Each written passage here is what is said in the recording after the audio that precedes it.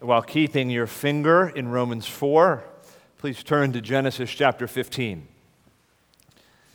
I'm going to read one verse from Genesis 15, and the rest of our time this morning will be in the book of Romans, especially chapter 4. But please turn. I'd like you to see Genesis 15:6.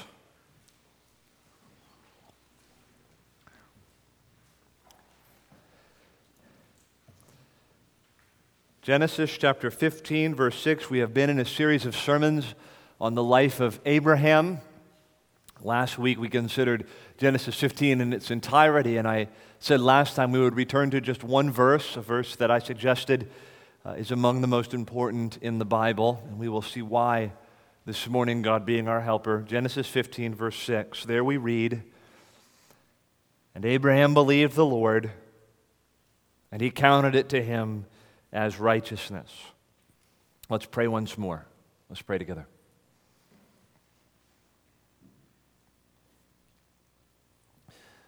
Our Father in heaven, make your word alive to us. Show us yourself within your word. Show us ourselves and show us our Savior. And make the book alive to us, we pray. For Jesus' sake, amen. The most vivid early memory that I have occurred when I was 4 years old. It was in the night. It was on that day at our home, the home that I was born in, grew up in.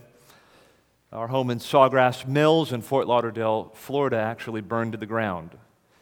I was asleep in my room, a room I shared with my brother Anthony and my brother Zach. That evening, after we had gone to bed, my mother had been working on some wood furniture and applying a finish to that wood furniture and using different chemicals necessary for that work. And as she completed that task, she took the rags that had the chemicals on them, neglecting to notice the warnings on the cans of the chemicals themselves. She mixed those chemicals by wrapping the cloths together and in effect made a kind of bomb.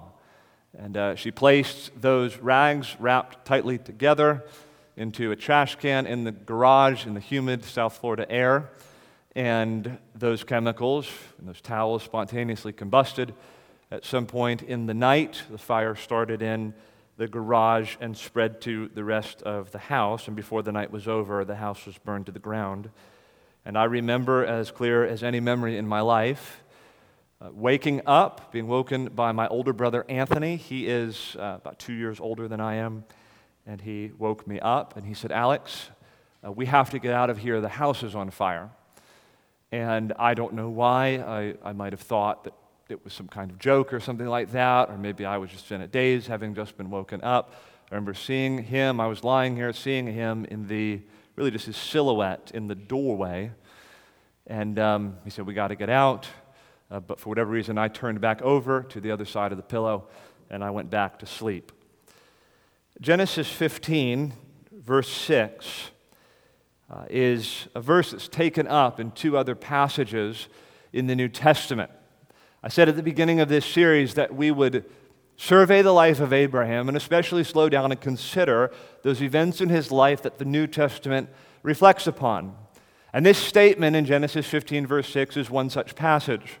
It is reflected upon in Romans chapter 4. In fact, the entire chapter in Romans chapter 4 is taken up with expounding Genesis 15, verse 6, and then there's another passage in Galatians chapter 3.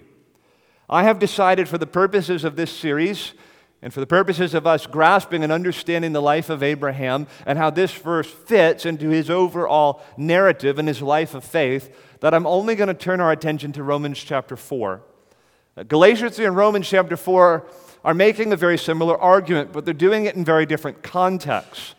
And it is not easy to break into the argument in the book of Galatians just to consider what Paul says about Romans 15:6 in Galatians chapter 3. I would encourage you, though, to read that chapter in your own time and study the way Paul expounds Genesis 15, verse 6 in Galatians chapter 3. We're going to look only, though, at Romans chapter 4, where I think it's a little easier Paul's argument is a little more linear, and I think will help us best to understand the import and the meaning of Genesis chapter 15, verse 6. So here's what I'd like to do this morning.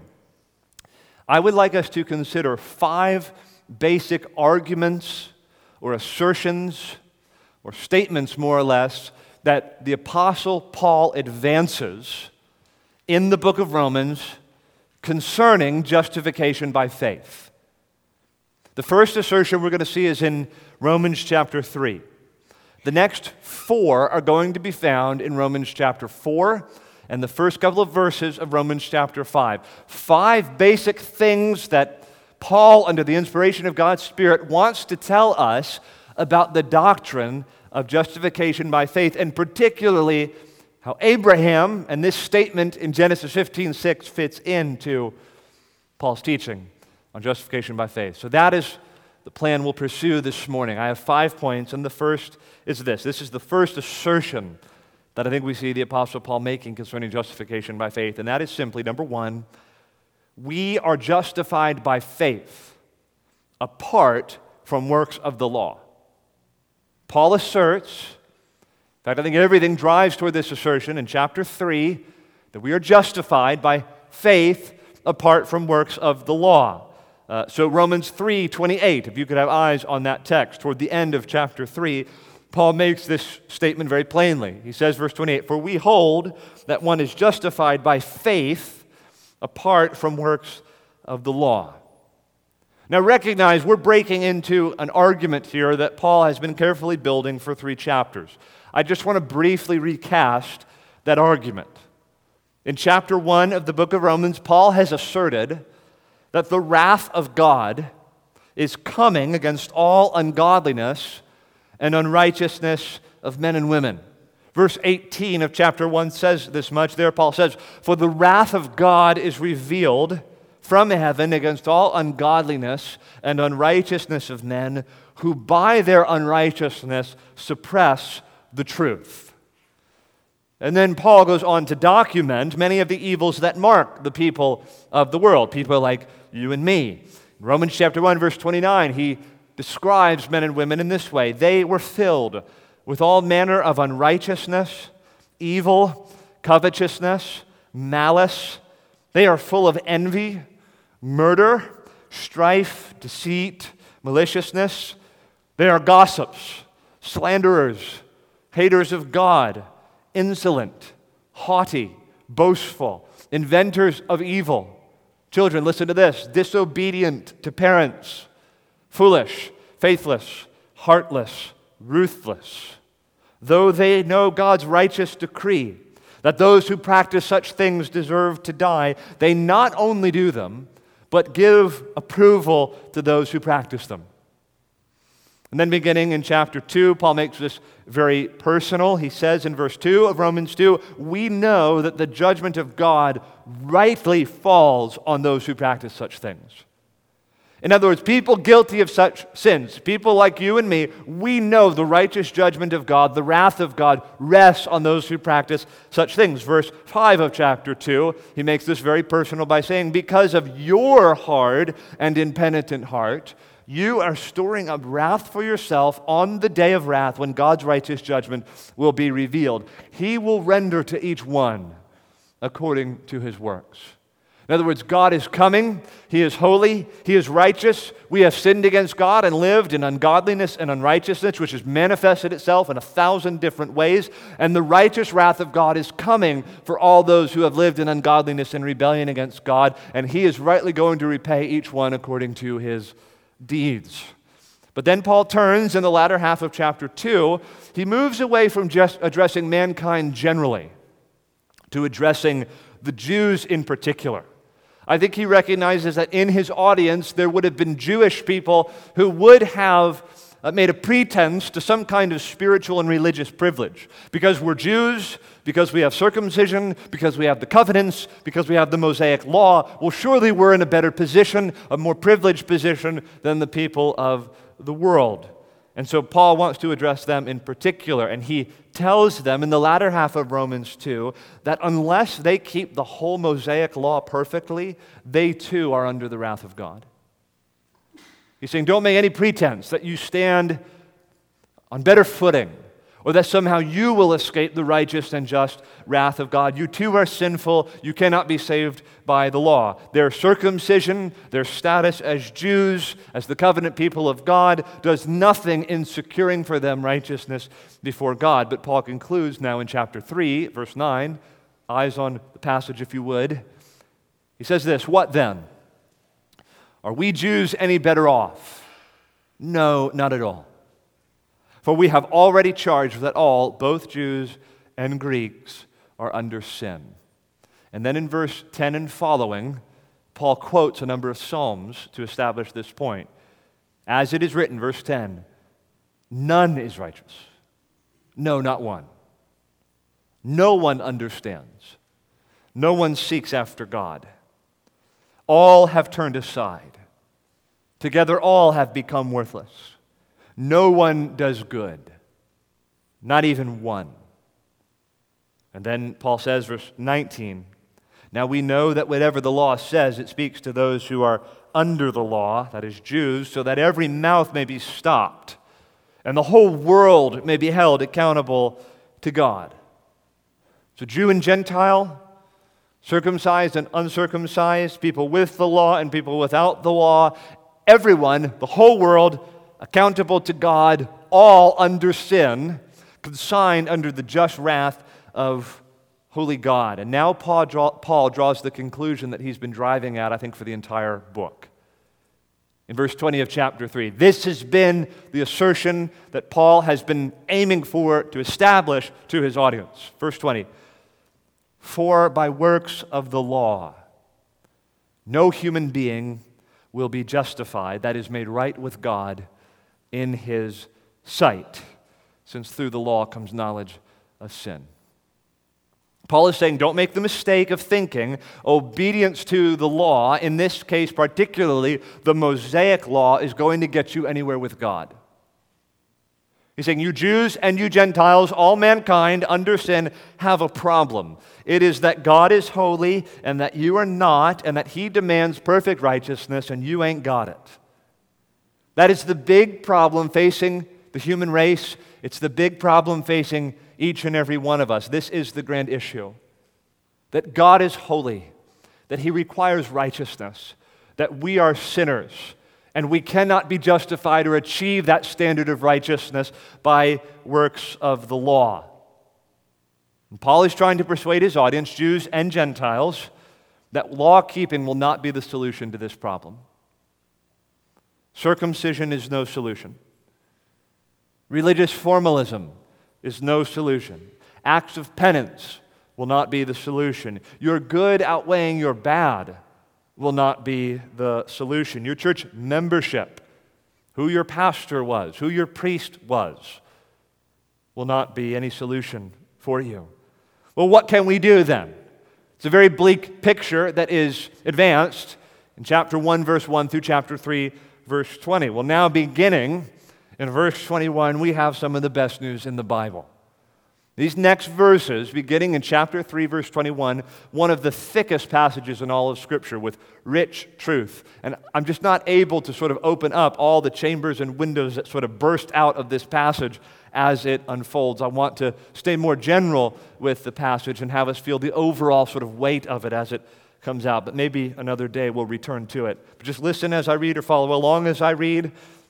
After having just said that no one will be justified by works of the law, the Apostle Paul says, Romans 3, verse 21, but now the righteousness of God has been manifested apart from the law, although the law and the prophets bear witness to it. The righteousness of God through faith in Jesus Christ for all who believe, for there is no distinction. For all have sinned and fall short of the glory of God, and are justified by His grace as a gift through the redemption that is in Christ Jesus, whom God put forward as a propitiation by His blood to be received by faith.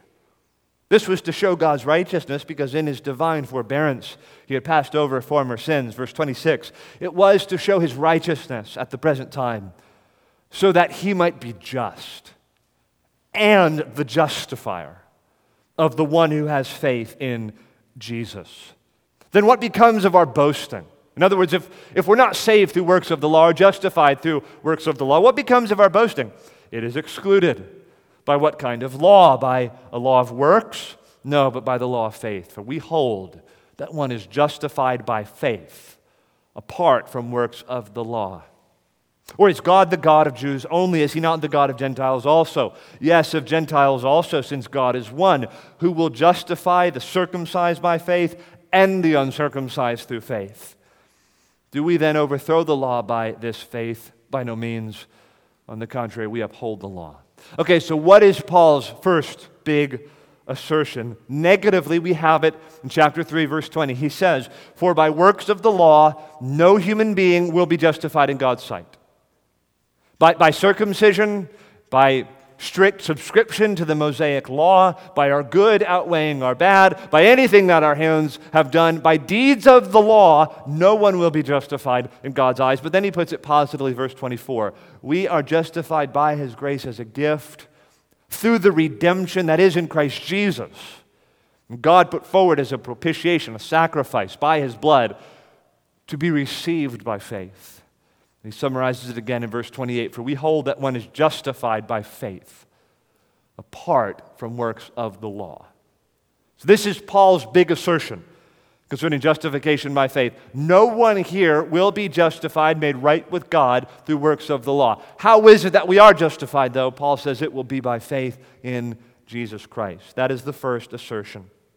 We are justified by faith apart from works of the law. Consider with me secondly now, Paul's second main assertion in his argument. This is where Abraham enters the picture. Secondly, Abraham was justified by faith and not by works. He says, we are justified by faith apart from works of the law. Secondly, he will argue that Abraham was justified by faith, not by works. So now you should be in Romans 4, verse 1. It's a series on the life of Abraham, not the book of Romans. So let's consider now how this passage reflects on the life of Abraham, particularly Abraham's faith in Genesis 15:6. Paul says, verse 1, what then shall we say was gained by Abraham, our forefather according to the flesh? Now, does that seem somewhat odd to you? Like, why mention Abraham at all? It's almost like this is where Paul's mind goes immediately. After just announcing that all are dead in sin, sold under sin, only justified by faith in Jesus Christ. He says, well, what about Abraham, our forefather according to the flesh? Why does he bring Abraham up at all, and why does he bring Abraham up now? I think there's at least two reasons. First of all, Abraham was the forefather of the Jews. In the history and in the annals of God's people throughout the history of the world, in the Old Testament, there's no one bigger than Abraham. He's the Mac Daddy guy. If you're going to make a point, make it using Abraham, because God, after all, is the God of Abraham, Isaac, and Jacob. And no one was held in higher esteem for the Jews than Abraham himself. There's a second reason, though, that Abraham, I think, is brought up here. I think Paul is anticipating an objection to what he has just said about justification. He's saying no one, then or now, is justified by works of the law. We're justified rather by faith in Christ. And Paul is anticipating the objection from some in his audience that say, well, what about Abraham? Wasn't Abraham justified by his works? Wasn't Abraham required to be circumcised? Wasn't he made right with God through circumcision and his obedience to the prescriptions that God had given to him? I think Paul's anticipating that objection. And so Paul, in essence, is saying, well, let's talk about Abraham. Let me go right to where I know your minds are going. Verse 2. For if Abraham was justified by works, he has something to boast about, but not before God. So I think Abraham is going to challenge a false assumption some of these Jews are making. The Jews would assume, well, Abraham and all the Old Testament saints, weren't they made right with God through circumcision and obedience to the Mosaic law? That's the false assumption that now Paul wants to puncture in his argument. So verse 3, he says, what does the Scripture say? He says, you're Bible people.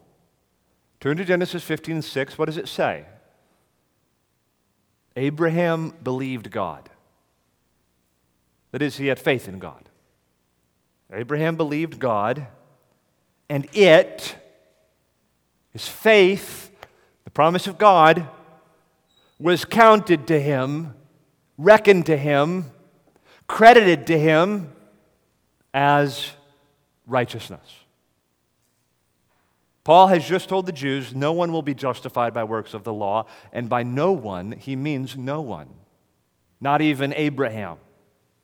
And he has just told them that men and women, if they are justified at all, will be justified by faith apart from works of the law. And now he says, remember, that's how it worked for Abraham. Abraham was worshiping idols in Ur of the Chaldeans. He's called out of that life, though he fails many times and often fails miserably and was still a sinner and did not keep the law of God perfectly. He believed God, and it was said that faith was counted, reckoned in God's eyes as righteousness. He's saying this is how our father Abraham was made right with God. He wasn't made right with God through circumcision. He wasn't made right with God through works of the law. He wasn't made right with God by what his hands did. He was justified. He was made right by believing what God had promised. Believing that God would give a son, that he would give a seed, and that through his offspring, through his seed, all the families of the world would be blessed. Now, verse 4, he says, now to the one who works, his wages are not counted as a gift, but as his due. Very simple point Paul's making. If you do the work and then you get paid for it, well, that's not grace or a gift. That's what you deserved. Kids, if I invited you to come to my house, as I may invite one or two of you teenagers here in a few months to rake up the leaves in my yard, and I say, I'm going to pay you this amount of money if you rake up my leaves, and then you do rake up my leaves, and you come to the door and say, Pastor Alex, I'm ready to collect the money that you said you would give me, and I give it to you, that's not grace. That's not a gift. You did the work, you deserve the money, you have gotten what you are due. That's, in essence, what Paul is saying here. If we work and keep the law perfectly, and then we get heaven forever, well, that's what we're due. There's no grace or gift in that. But that's not how it works for us, and that's not how it worked for Abraham, Paul is going to say. Verse 4, now to the one who works, his wages are not counted as a gift, but as his due. And to the one who does not work, but believes in him who justifies the who? The ungodly. The asebe in Greek, which means the wicked, the impious, the people who have lived in unrighteousness and in ungodliness. Those who believe in the one who justifies the wicked, the ungodly, the impious, his faith is counted as righteousness. Abraham, Paul is saying, believed in the God who justifies the wicked, the unrighteous, the ungodly, those who don't have perfect obedience to the works of the law to commend themselves to God. God is pleased to justify the wicked, justify the ungodly through faith in Christ, which is counted, reckoned. You can imagine a ledger and how credits and debits are made. God is willing to give credit to those who have faith in what God has done through his Son, Jesus Christ. In other words, the possessor of such faith, who believes the promise of God, who holds God to be right and true, and who stakes his life on the word of the Lord and what he has promised, Paul is saying his faith is counted, reckoned, credited, considered righteousness in God's eyes. In other words, no one is justified by works of the law, not even Abraham. But all those who are made right with God are justified just like Abraham through faith in the gospel, faith in the promise of God. And that faith, God is pleased to count and to reckon as the righteousness required to bridge the gap between sinful rebels like us and holy God. He accepts it, counts it as righteousness, which, brothers and sisters, is what we need. We need so desperately to be right with God. How was Abraham, our father, made right with God? God made a promise. A promise that he would give to Abraham a son. And Abraham believed it, and he held fast to it. Faith, therefore, became the instrument through which justification and righteousness and salvation was counted to Abraham. All right, that's the second assertion. First of all, we're justified by faith apart from works of the law. Paul then argues, secondly, that Abraham, that's how it was with him, he was justified by faith, not by works. Now the third assertion, third argument that Paul makes here, that is that Abraham had faith before he was circumcised. Abraham had faith before he was circumcised. Paul, the great expository preacher that he was, pays very close attention to context and when things show up in the narrative. And now he's going to make a very careful contextual argument about justification by faith based on when Genesis 15:6 appears in the Abraham story. So Paul isn't done with Abraham yet. He's got more to say about this, and he wants to emphasize the timing of Abraham's faith. He's trying to say, you Jews, do you remember when Abraham had faith? Do you remember what had gone before and what still laid ahead? And Paul's answer will be that Abraham's faith, by which he was counted righteous before God and made right in God's eyes, the answer will be that that occurred before he was ever circumcised. Abraham was counted righteous, listen, before circumcision was even a thing. It hasn't even come up in the Bible up until Genesis 15. It's then that Abraham had faith, and it was counted to him as righteousness. It won't be until Genesis 17 that God calls Abraham to be circumcised. You see how careful Paul is in his exegesis of the book of Genesis. You have to understand in this passage in Romans 4 how circumcision is functioning here. Circumcision is like a stand-in phrase for the legal requirements placed on God's people under the Old Covenant. So circumcision here is like the representative requirement. God made many requirements of Abraham and his people later on under the Mosaic covenant, ethnic Jews under the Old Covenant, and circumcision was one of the most prominent of those requirements and one most deeply filled with meaning. So circumcision is sort of like a representative requirement of all the other legal requirements that God gave to ethnic Israel beginning in Genesis chapter 17. But Paul's point is going to be, don't you understand, you who have read Genesis 15, 16, 17 and on, don't you understand all that stuff, circumcision and the ceremonial laws and the civil laws and all these other things, all that came long after Abraham had faith in the promise of God and was counted righteous in God's eyes. On the day when Abraham believed or obeyed God's word to be circumcised, he had already been counted righteous in God's eyes. So the argument is going to go, how can we then stipulate something else like circumcision or law-keeping as a requirement to achieve righteousness before God if all of that came long after Abraham had already been counted righteous before God? You see his argument. Well, let's pick it up in Romans 4, verse 9. Paul says, is this blessing then only for the circumcised? Does righteousness only come from those who have obeyed the Old Testament prescriptions about circumcision and subsequent laws? Or is it also for the uncircumcised? For we say that faith was counted to Abraham as righteousness. How then was it counted to him? Was it before or after he had been circumcised? You see sort of the ruthless, painstaking, exegetical logic that Paul is imposing on his Jewish audience. He's saying, look at the text more carefully. Study the Bible more closely. When did God justify Abraham? Was it before or after circumcision? Verse 10, how then was it counted to him? Was it before or after he had been circumcised? It was not after, but before he was circumcised. In other words, Genesis 15 comes before Genesis 17. Justification by faith came before circumcision was ever a thing.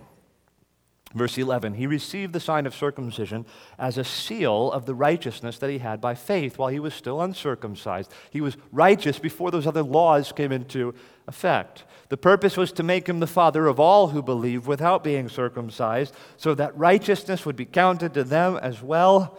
Verse 12, and to make him the father of the circumcised who are not merely circumcised, but who also walk in the footsteps of the faith that our father Abraham had before he was circumcised. What's Paul saying? In other words, You don't have to have all that Jewish stuff to be saved.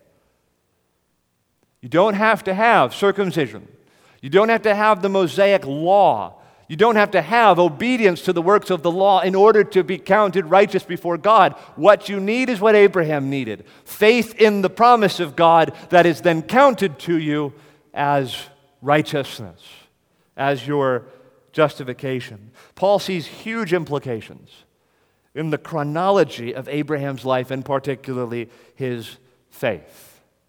If he had the faith by which he was justified before circumcision, justification doesn't depend on circumcision. It doesn't depend on works of the law. And I think, friends, okay, so for us now, because I don't think we think normally in these terms as Gentiles. We don't think about circumcision and uncircumcision. I think we can extrapolate beyond circumcision. Circumcision is a stand-in for some other things. I think the idea is this: there is no legal prescription, no law requirement that can be permitted to become an extra requirement in order for one to be justified by God. I'll say that again. There is no legal prescription, legal requirement, rule, if you will, that can be given, that can be added to God's standard for righteousness, what He requires for righteousness. There is nothing else by which we are justified before God except faith in Jesus Christ, God's own Son. Someone says, well, you must be baptized. You've got to be baptized. You can't go to heaven without being baptized. Wrong. The thief on the cross was never baptized. He inherited paradise that day with the Lord. Well, you must attend services. You must burn candles and rub beads together. You must do acts of penance. You must complete certain sacrifices. You must. You must have more good than you do bad. You must use a particular translation of the Bible. You must not drink, smoke, or chew, or go with girls that do. And if you keep these laws and these prescriptions, if you meet this standard, well, then it is by meeting that standard that you will be righteous in the eyes of God. No other legal requirement is allowed to come into the equation. By works of the law, by legal requirements, be it circumcision, be it expectation with respect to going to confession or something like that, there is no legal requirement by which we can be saved. We are saved by faith in Jesus Christ. We must have faith in the Son of God, and it is through faith in Him and what He has accomplished, brother, sister, that you are counted righteous in the eyes of God, nothing else. To Him we introduced a couple months ago, not what my hands have done can save my guilty soul, not what my toiling flesh has borne can make my spirit whole, not what I feel or do can give me peace with God. Not all my cares or sighs or tears can bear my awful load. It's purely and totally and only through what God has done in His Son and by faith in Him that we are counted right in His sight. Fourth point. So let me recast these assertions. I appreciate your patience and your long-suffering and your attention. It's a very linear sermon, okay? Because Paul's argument is very linear. Number one, we are justified by faith apart from works of the law. Number two, Abraham was justified by faith, not by works. Number three, Abraham had faith before he was circumcised. And now the big point, number four, Abraham's faith. It's a paradigm for our faith. That's a big word. Kids, do you know the word paradigm? It means like a model. If Abraham's faith is a paradigm for our faith, it's a model for our faith. It shows us how our faith should work and what our faith should be like. Fourthly, Abraham's faith is a paradigm for our faith. This is Paul's argument. Listen to how it unfolds, or please follow along as I read Romans 4, verse 13. For the promise to Abraham and his offspring that he would be heir of the world did not come through the law, but through the righteousness of faith. For if it is the adherents of the law who are to be the heirs, faith is null and the promise is void. For the law brings wrath. But where there is no law, there is no transgression. Verse 16, that is why it depends on faith, in order that the promise may rest on grace and be guaranteed to all Abraham's offspring. Not only to the adherent of the law, but also to the one who shares the faith of Abraham. Who shares the faith of Abraham, who is the father of us all. You hear that? Are you tracking with Paul's argument? The promise may rest on grace and be guaranteed to all his offspring. Wait, so I don't have to be a Jew? Don't have to be circumcised? Don't have to keep the law perfectly? No, you do not. Not only to the adherent of the law, but also to the one who shares the faith of Abraham, who is the father of us all. We are reckoned Abraham's children if we, like Abraham, believe the promise of God as it's been revealed in the gospel. He looked forward, we look back. You, my friend, are counted a child of Abraham, not through blood, not through some genealogical principle. We are counted the children of Abraham if we, like Abraham, have faith in God's promise. If God has given to us the gift of faith, that we might too believe in the promise of God. All those who have faith are reckoned, counted to be sons and daughters of Abraham. Verse 17, as it is written, I have made you the father of many nations. Remember when God said that to Abraham? He said that in Genesis 15. He told him to go out and look at the stars in the sky. He said, can you count them, Abraham? Such shall your offspring be. Which means if you are a child of Abraham, you could look up at the sky and you can say, see that star there? That's me. I'm one of those stars in the sky, promised to Abraham as his offspring. Don't you love digging into the Bible and understanding it? We are reckoned to be that offspring that God promised to Abraham in Genesis chapter 15. Verse 17, as it is written, I have made you the father of many nations, in the presence of the God in whom he believed, who gives life to the dead and calls into existence the things that do not exist. You're praying for saving faith for your kids or for your mom or for your dad. Our God is the God who calls into existence the things that do not yet exist, and he gives the gift of faith where it did not exist before. Now we arrive at an important point. Observe here now how faith functioned in Abraham's life. What did faith do? How did it act? What was faith to Abraham? Because it's going to be a paradigm for our faith. Verse 18, in hope, he believed against hope that he should become the father of many nations, as he had been told, so shall your offspring be. He did not weaken in faith when he considered his own body, which was as good as dead, since he was about 100 years old, or when he considered the barrenness of Sarah's womb. No unbelief made him waver concerning the promise of God, but he grew strong in his faith as he gave glory to God, fully convinced that God was able to do what he had promised. That is why his faith was counted to him as righteousness. In other words, this is a very important point. Paul is making a statement about the nature of faith. What faith is. Faith is not mere knowledge of the facts. Faith is not mere assent to what is true. Faith is a whole-souled commitment to God in Christ.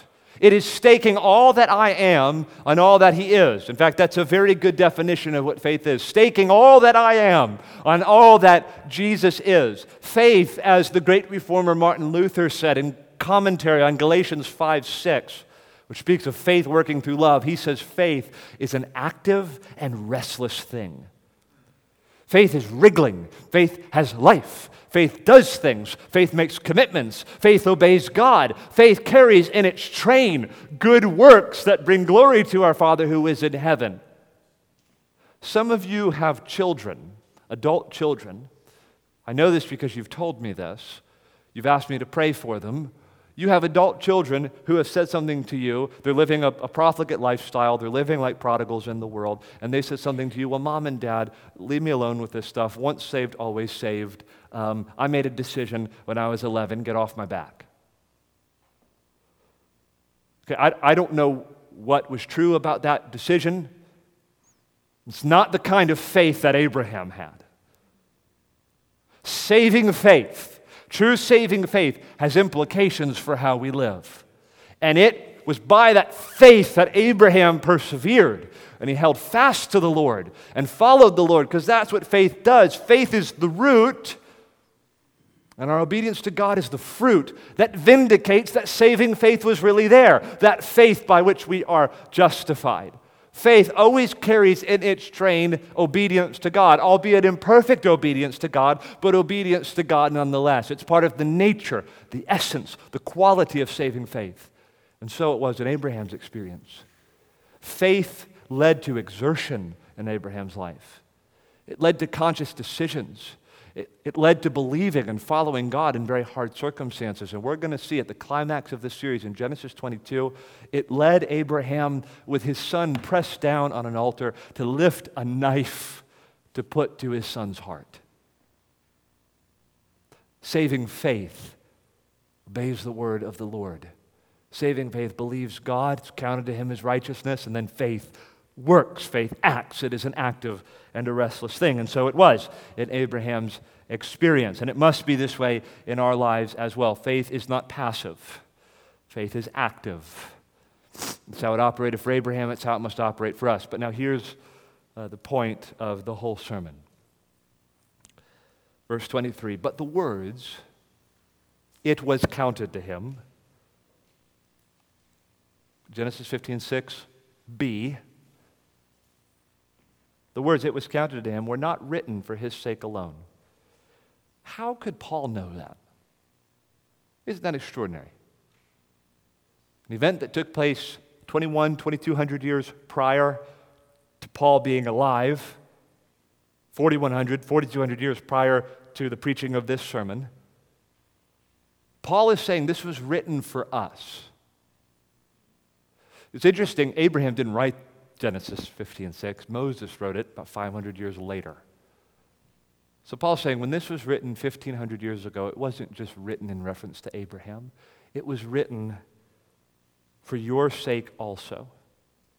In other words, why did this happen? It wasn't only for Abraham, 23, but the words, it was counted to him, were not written for his sake alone, but for ours also.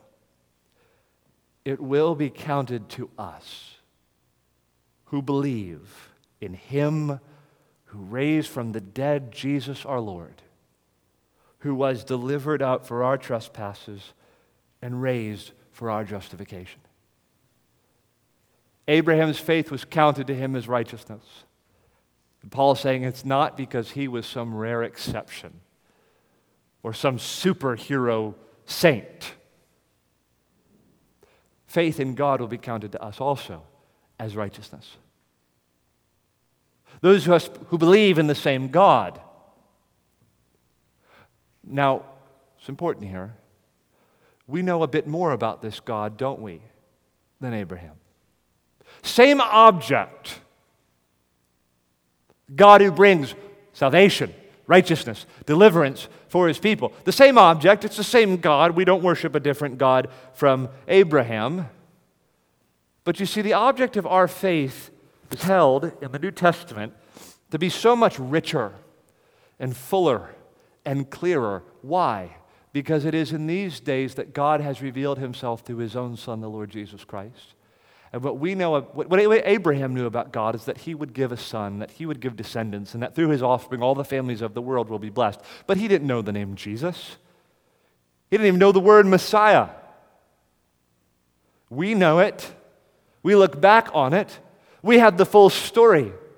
And we know that this same God who Abraham believed in is also the God who raised Jesus Christ up from the dead, who died for our trespasses and was raised, why? For our justification. So that sinners like us who appear before the bar of God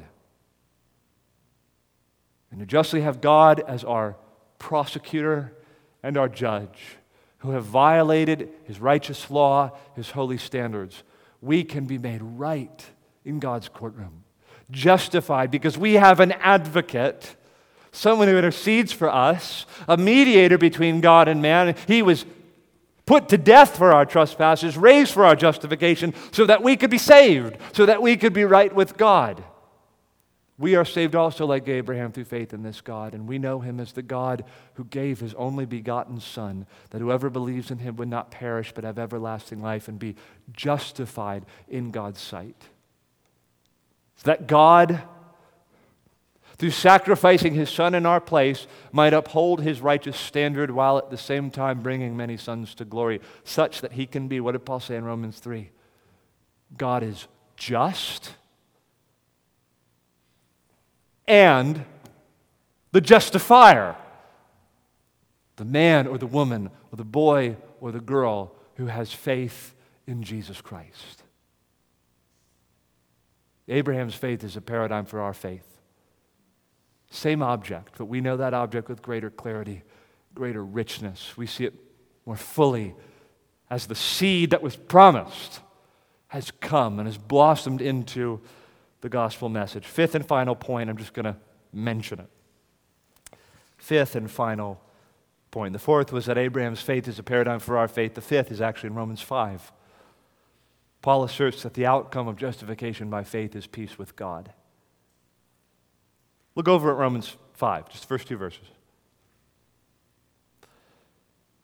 Therefore, since we have been justified by faith, we have peace with God through our Lord Jesus Christ. Through him we have also obtained access by faith into this grace in which we stand, and we rejoice in the hope of the glory of God. Rebels, enemies of God, the ungodly, the wicked who have violated his righteous standards, through what our Lord has done and through faith in what he has done, we have peace with God. Not condemnation, not warfare, not wrath. We're at peace with God. And we have access to him. The whole situation's changed. Whereas we appeared in the courtroom, in the legal scene, with God as our judge, Jesus stands up as our advocate, and we're given the free pardon of sin through faith, and we are given righteousness through our Lord Jesus Christ, and we are transported, as it were, from the courtroom now to the family room. Where God is not our judge. God is not our prosecutor. God is not looking at us with his finger in our face, saying that we are justly under his wrath. Rather, God is our Father, and we are his children, and we are given access. The access given us by grace to come to him as our Father and enjoy the warmth of his love and his affirmation and his care as our Father. Okay, listen. This has been, I don't think the Bible is complex, but we've gone through a lot of material, and I fear that I may have made it more complex than the Spirit inspired it to be. Okay, so listen, if this has been over your head, or if you've just been distracted this morning, and you've been thinking about work tomorrow, or you've been thinking about your grocery list, or you've been thinking about that boy or girl that you like, or whatever the thing is, please come back to me for the next 5 minutes. I need your undivided attention. You need to hear what I'm saying. Children here, you need to hear what I'm about to say to you. You have sinned against holy God, and you are justly under his wrath. God is not a meanie. God is a holy God who has been offended by your sin and your rebellion. And I have a feeling I don't need to persuade you of your sin. You have sinned against God and violated his law, and there is between you and God a great chasm. And if you die living in sin and unrighteousness, you will go to hell. And you will suffer the eternal wrath of God due to your sins forever and ever and ever.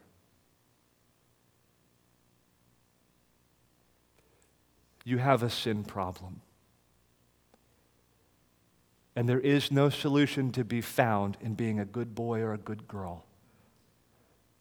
There is no solution in listening carefully to your Sunday school teacher or memorizing the memory verse. Kids, adults included.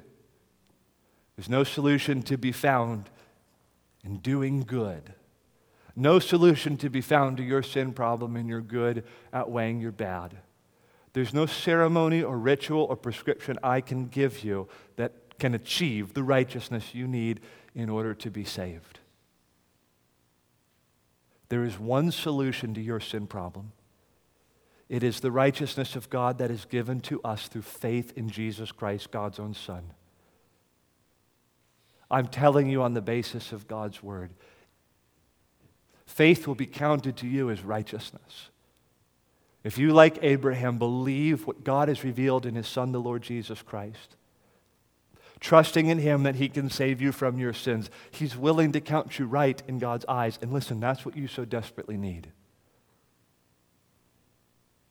I told you that when Anthony came in the room, he said, the house is on fire, you got to get out. And I turned back over and I went to bed. And the next thing I knew was my mom shaking me. We got to get out of here. And I looked out the window and there were flames engulfing the bushes and the house. And it encircled the doorway out of my room.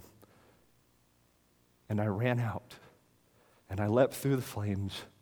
And I lived. I had to see that the house was coming down. I had to see my situation as it was. Some of you are like in a burning building. The house is coming down. Flames have been set alight by your sins, and the house is coming down. And you got to get out. And you can't wait. Jesus could come back in 5 minutes. There was a boy across the street who didn't expect to die abruptly at the age of 15. There was a time when 3,500 people or so woke up on a Tuesday morning on September 11th. They didn't expect to meet their Maker that day. They did. There are millions the world over who have died of the coronavirus. They did not expect that they were going to die. Things happen, people die, and more than that, Jesus Christ is coming back. Please don't just go home. Accept this word. You can be made right with God today. As surely as Abraham believed God and it was counted to him as righteousness, you can be made right with God today. I don't care what you have going on in your life. There is nothing more important than what I am telling you right now. This is the grand issue for your soul. That today, this day of salvation, you can be saved and can be made right with holy God. You can have a solution to your sin problem. You could be made right with the Lord. How do you do that? You believe in the God who justifies the wicked. And that is good news because we are the wicked. We are the ungodly. The word that we sung is that Jesus sinners does receive. God justifies the wicked. God justifies the ungodly. God justifies lawbreakers like you and me. And through faith in Jesus Christ, you can know God this morning as the one who is just and the justifier of the one who has faith in Jesus Christ. Don't go home and forget about this. Settle with God now and have dealings with Him and His promises through faith in His Son. You can be made right with God today. Let's pray together.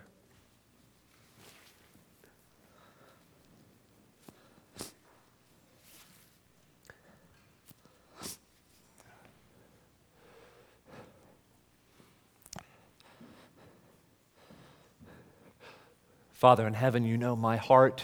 You know the heart of every Christian in this place.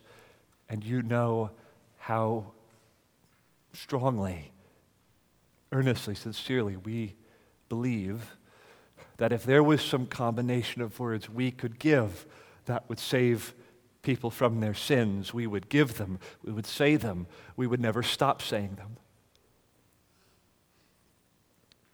Salvation depends, O sovereign God, on you giving the gift of faith. Please give it. Give to your people greater assurance of these things. Fill them with faith to believe. that we are made right through what our Lord has done, through faith in him. Please move upon all in this room, especially sinners who have never closed with Christ or believed on him, to know and not to escape this reality that they stand condemned under the righteous wrath of God as his creatures who have rebelled against him. We pray that that conviction would pervade in their minds, and that they would see themselves as vile and as sinners, just like we were and even still are. And may they know that they can fly to Christ and find in him a Savior for their sins. That you, God, in all mercy and love, are pleased to count faith in your Son as the righteousness we need by which we can be made right with you. May all experience this day peace with God. And may we all be made partakers of the access that we're meant to have through grace in which we stand and rejoice in the hope of the glory of God. Do this in pity and compassion and mercy for sinners, and do this for the worship and exaltation of your own Son, the Lord Jesus. We pray in Jesus' name, amen.